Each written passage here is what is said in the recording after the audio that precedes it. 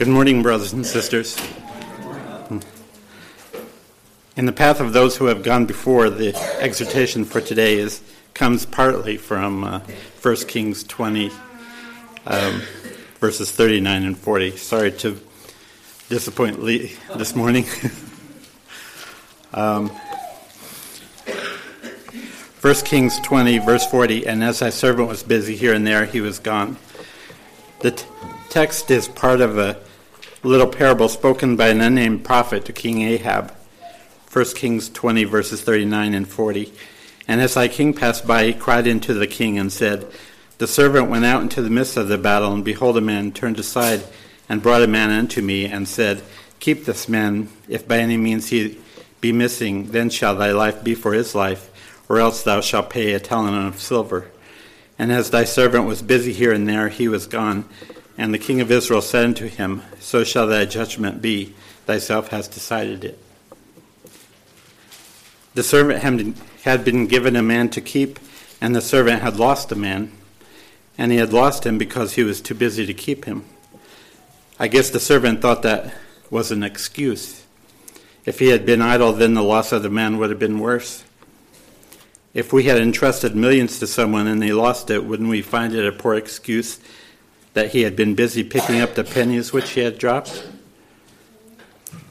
Let's leave King Ahab and the nameless prophet and come to ourselves for an application.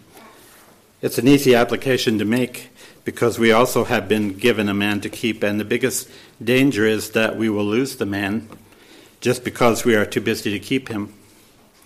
The battle is the battle of life, the man is ourself, and the loss comes from our modern life. There are so many distractions and things that we have to get done that we can easily lose the man that we've been entrusted with. Never in the history of the world has the battle been so difficult as now. We are so busy about the wrong things, and we feel like we have to keep up with the rush or be trampled under. A famous cartoonist once drew a caricature of himself in which he represented himself walking on a treadmill. Behind him were sharp spikes which didn't allow him to stop. Before him hung a dollar bill. The goal of this man was never reached, and it's a good picture of us. The man given us to keep is the man that each of us calls myself. When the battle is over and the treadmill ceases, when we are lifted from the wheel and another takes our place, to be in turn worn out and cast aside, the one thing we will be accountable for is the man who has given us to keep. We won't be asked, what money did you gather? We won't be asked, what fame did you achieve? And we won't be asked, what space did you hold in the social circles? We will be asked, what man are you? And we can't say, Lord, as thy servant was busy here and there, the man or the woman thou gavest me was gone. We can't accuse ourselves of idleness, but we may have been busy about the wrong thing. We may have been given a man to keep, and if we have lost him, all our achievements, however great they are worse than useless. For what shall it profit a man if he shall gain the whole world and lose his own soul? The man given us to keep has a nature capable of love and friendship. What have we done with him? Have we taught him to live greatly? Have we made him a wise man or a fool? Have you noticed that the man that Jesus called a fool was a successful man, as the world counts success?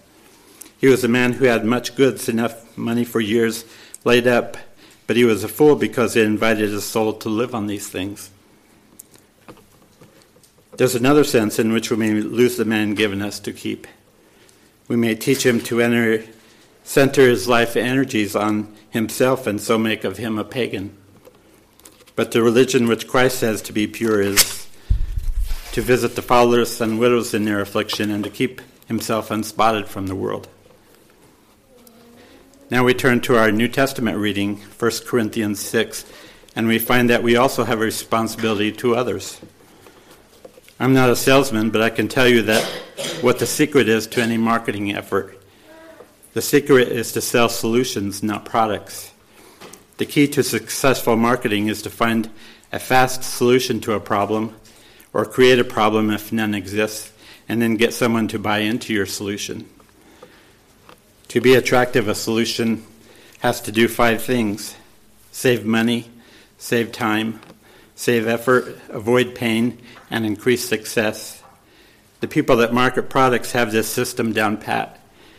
Instead of telling about the metal alloys, the glass, and plastic that are put together to create the latest automobile, the manufacturer tells us a tale of mystery or attraction of the opposite sex, or adventure or power, things that people like, saying that you can have these things today if you buy their car right now.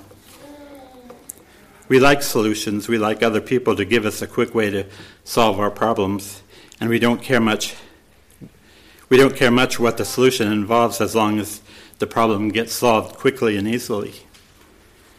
This may be a good way to market products, but it's a bad way to grow as a believer in Christ.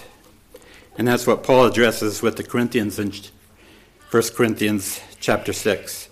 He deals with it in 2 ways, 2 examples of what we shouldn't do to solve our problems.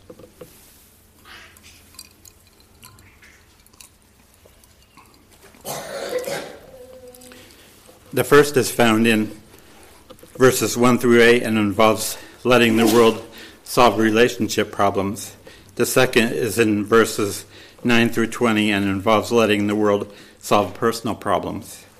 We could also call them external shortcuts and internal shortcuts. If any of you has a dispute with another, dare he take it before the ungodly for judgment instead of before the saints? What was happening here was that the well-to-do Christians were having property or business disputes with one another and suing each other in the secular court system. Do you not know that the saints will judge the world? And if you are to judge the world, are you not competent to judge trivial cases? Do you not know that we will judge angels? How much more the things of this life? Paul's trying to get these people to think on a broader scale. They're all caught up in their dispute instead of realizing that their true purpose is so much higher and so much more important than arguing over someone's property line. Therefore, if you have disputes about such matters, appoint as judges even men of little account in the church. I say this to shame you. It is possible that there is nobody among you wise enough to judge a dispute between believers, but instead one brother goes to law against another, and this in front of unbelievers. In chapter 4 of 1 Corinthians, Paul said he wasn't writing to shame the Corinthians, but to warn them. But here in chapter 6, Paul means to shame them. We have a job to do, bring the love and salvation of Christ to the world. Our job is not to see that every wrong we suffer, imagined or real, be redressed no matter what. The Corinthians had to focus on the wrong place, on themselves instead of the possible new converts around them. It's a battle, but Paul says in that battle, this kind of behavior spells defeat. The very fact that you have lawsuits among you means you have been completely defeated already. Why not rather be wronged? Why not rather be cheated? Instead, you yourselves cheat and do wrong, and you do this for to your brothers.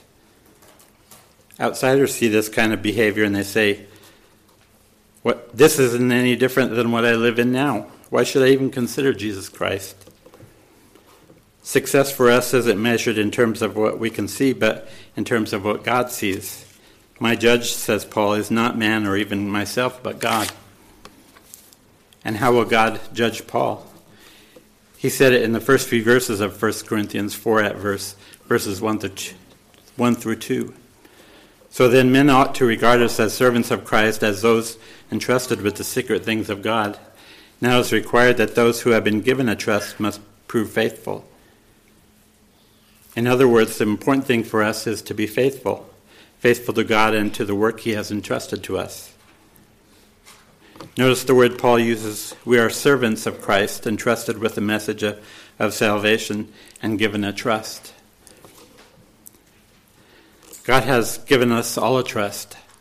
The most basic one is to share the truth with those around us. All of us have different talents. Some are called to be pastors, some teachers, some evangelists, but whatever it is, it's God's work and we are his servants.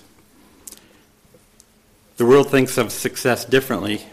Being faithful isn't the key to a successful life in the world's eyes, but it is in the eyes of God. Most of the disciples of Christ died as criminals. Hebrews 11:36 and 37 tells us what happened to many of Christ's followers. Some faced jeers and flogging, while others were chained and put in prison. They were stoned, they were sawed in two, they were put to death by the sword. They went about in sheepskins and goatskins, destitute, persecuted, and mistreated. They suffered because they chose to remain faithful to God's word and God's work. According to the world standards, all of them were complete failures.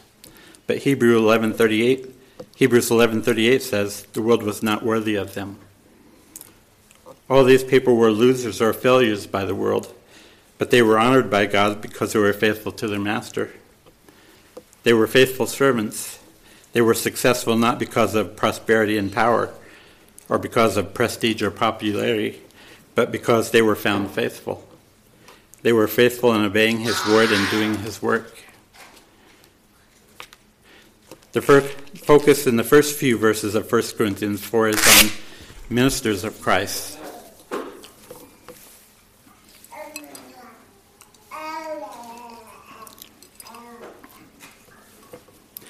Some might read that in a way to show their own importance as ministers of Christ, but that wouldn't be in keeping with the context. The key word isn't ministers, the key word is Christ. This is a term of ownership or possession, where Paul is telling who he answers to. The words stewards of the mysteries of God can be read in different ways. It could be read to show how special someone is who understands the mysteries of God. But that would be outside the context. And if you put this chapter in the context of the three previous chapters, Paul's emphasis is on God and accountability to him. There's no place for emphasis on us. The idea here is that the mysteries belong to God and we are stewards. A steward had to behave carefully. We can see in the parable of the unfaithful steward who was about to be removed from office because of abusing it and bringing shame to his master and his master's household. His confidence is in God and he knows that he is answerable to God. The steward answered to the master and to no one else. He was exalted or condemned by the master of the household. This is what Paul is saying.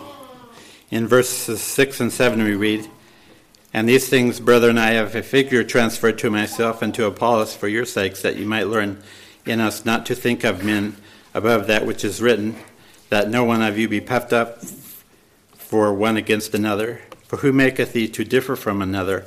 And what hast thou that thou didst not receive? Now if thou didst receive it, why didst thou glory as if thou hast not received it?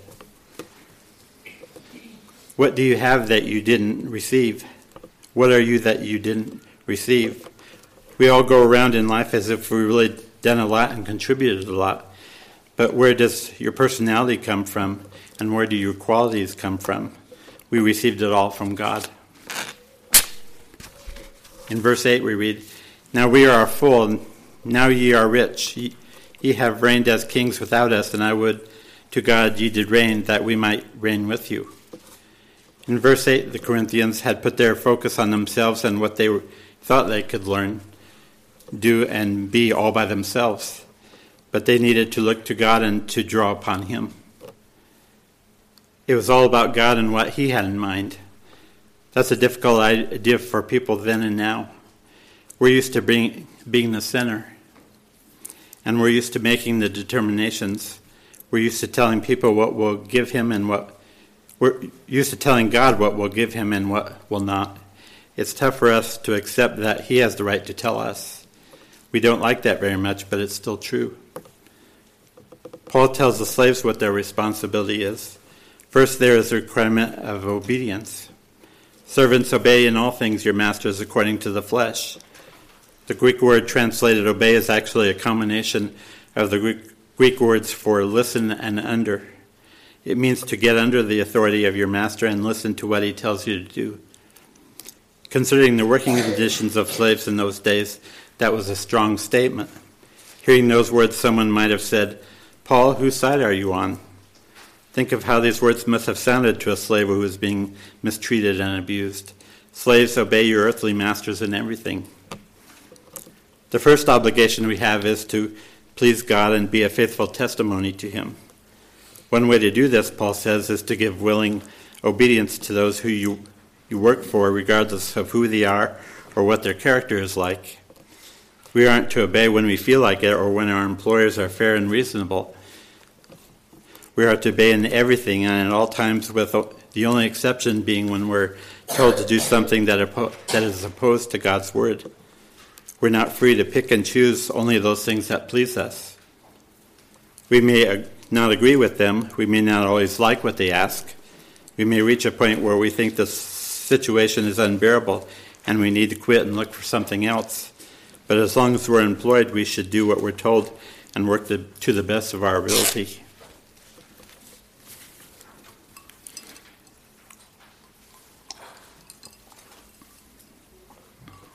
If you think you have problems, imagine being a slave in the first century. Think about the cruel masters the believing slaves had to serve. And Paul still said, obey in everything. No restrictions were applied to this obedience or any fine print. He didn't say, do what you have been assigned if it makes sense to you or gives you a sense of satisfaction. What he said was, do what you're told. Peter was even more straightforward about it. He said, servants, be submissive to your masters with all fear, not only to the good and gentle, but also to the harsh. The application for us today is that we are to be obedient, hardworking employees, even if our employer is unreasonable. It's interesting that Paul was also concerned about the opposite situation. What if your boss was a believer? Paul was afraid that believers might think that if they worked for a brother, they didn't need to be as careful and responsible. Maybe they thought that they should receive better treatment in that situation. But listen to what Paul says. And those who have been believing masters, let them not despise them because they are brethren, but rather serve them because those who are benefited are believers and beloved. So whether this boss is kind or cruel, believing or not, we are to be obedient to him because that's God's will. An employer is an employer no matter who he is, and he deserves the best effort in whatever work we do for him. But Paul doesn't stop with obedience. He has a couple of regulations. The first has to do with our attitude. Slaves are to serve not with eye service as men pleasers, but in sincerity of heart, fearing God. The idea here is that we should do what we're supposed to do all the time, not just when the boss is watching. And we shouldn't try to get by with as little as possible on the job. Our attitude should be one of sincerity. You should want to give your employer the best hour's work you can for an hour's wage. We all know what eye service is like. I remember in gym class in high school, going outside and doing exercises to start the period. If the teacher was standing there watching, everyone did pretty much his best. But if the teacher had his back turned or for some reason he wasn't outside, those were the sloppiest exercises you've ever seen in your life. Why do 10 perfect push-ups if the teacher wasn't even there to see it? And sometimes that attitude carries over into our jobs. If the boss is around, you do your best, but if he's out of the room, who cares? Everybody take a break. Don't work so hard. Take it easy. Paul says that's not the attitude for us to have. A believer doesn't just do the minimum his job requires, much less work only when the supervisor is watching. He shouldn't need to be checked up at all because he's always doing the work to the best of his ability, whether or not anyone is around. And he works just as hard when he's passed over for a raise or a promotion as when he's being considered for them. He does this work with sincerity of heart. In Ephesians, Paul said, for servants to serve with good will. In other words, you don't spend your time complaining under your breath the whole time you're working. He says it even more in Titus 2:9. A person should obey his employer, not answering back. Some other translations say, not being argumentative. Do your job as if you were doing it all for Christ. Why should we work like that? Why should we have this kind of attitude about our work? To answer that question, we need to turn over to what Paul wrote to Titus. He said, "Exhort servants to be obedient to their own masters and to please them well in all things, not answering again, not purloining, but showing all good fidelity, that they may adorn the doctrine of God our Savior in all things." We should remember that how we work in our job reflects on Christ, regardless of who your earthly master is. People aren't going to be inclined to listen to someone who does careless work or is always complaining. What would happen when you start talking to people about the truth? How can you ever hope to share your faith with your boss or another employee if that's the kind of worker you are? The only way we can draw others to Christ is by working in such a way that it shows you're different from the other employees. Our first responsibility is to make the truth attractive to those around us. We are God's representatives. We may be the only representative at our workplace, so it's important that we work in such a way that we're bringing glory to God. Paul put it this way in the letter to the Ephesians, knowing that whatever good anyone does, he will receive the same from the Lord, whether he is a slave or free. Our employer may not appreciate or even be aware of the good work we're doing, maybe because he's not paying attention or maybe because someone else is taking the credit for what we're doing. But God knows and God rewards. Nothing we do in his name or for his glory will pass his notice or fail to receive his blessing. Robert Roberts said in The Ways of Providence, in commenting on our second Old Testament reading from yesterday, Jeremiah 45, "Do not let us sit down supinely like the Turks and wait for God to do what he will never do. He brings things to a certain point and leaves men to do the rest. God works in his own way, and it is for us to find it out. Get into the groove of this, and God will work with us and prosper our endeavors if it seems good to him to do so. An enlightened man will not wait until he can do a great thing. If a man waits till he can do a great thing, he will never do anything. Do the little things faithfully, and these things may grow to great.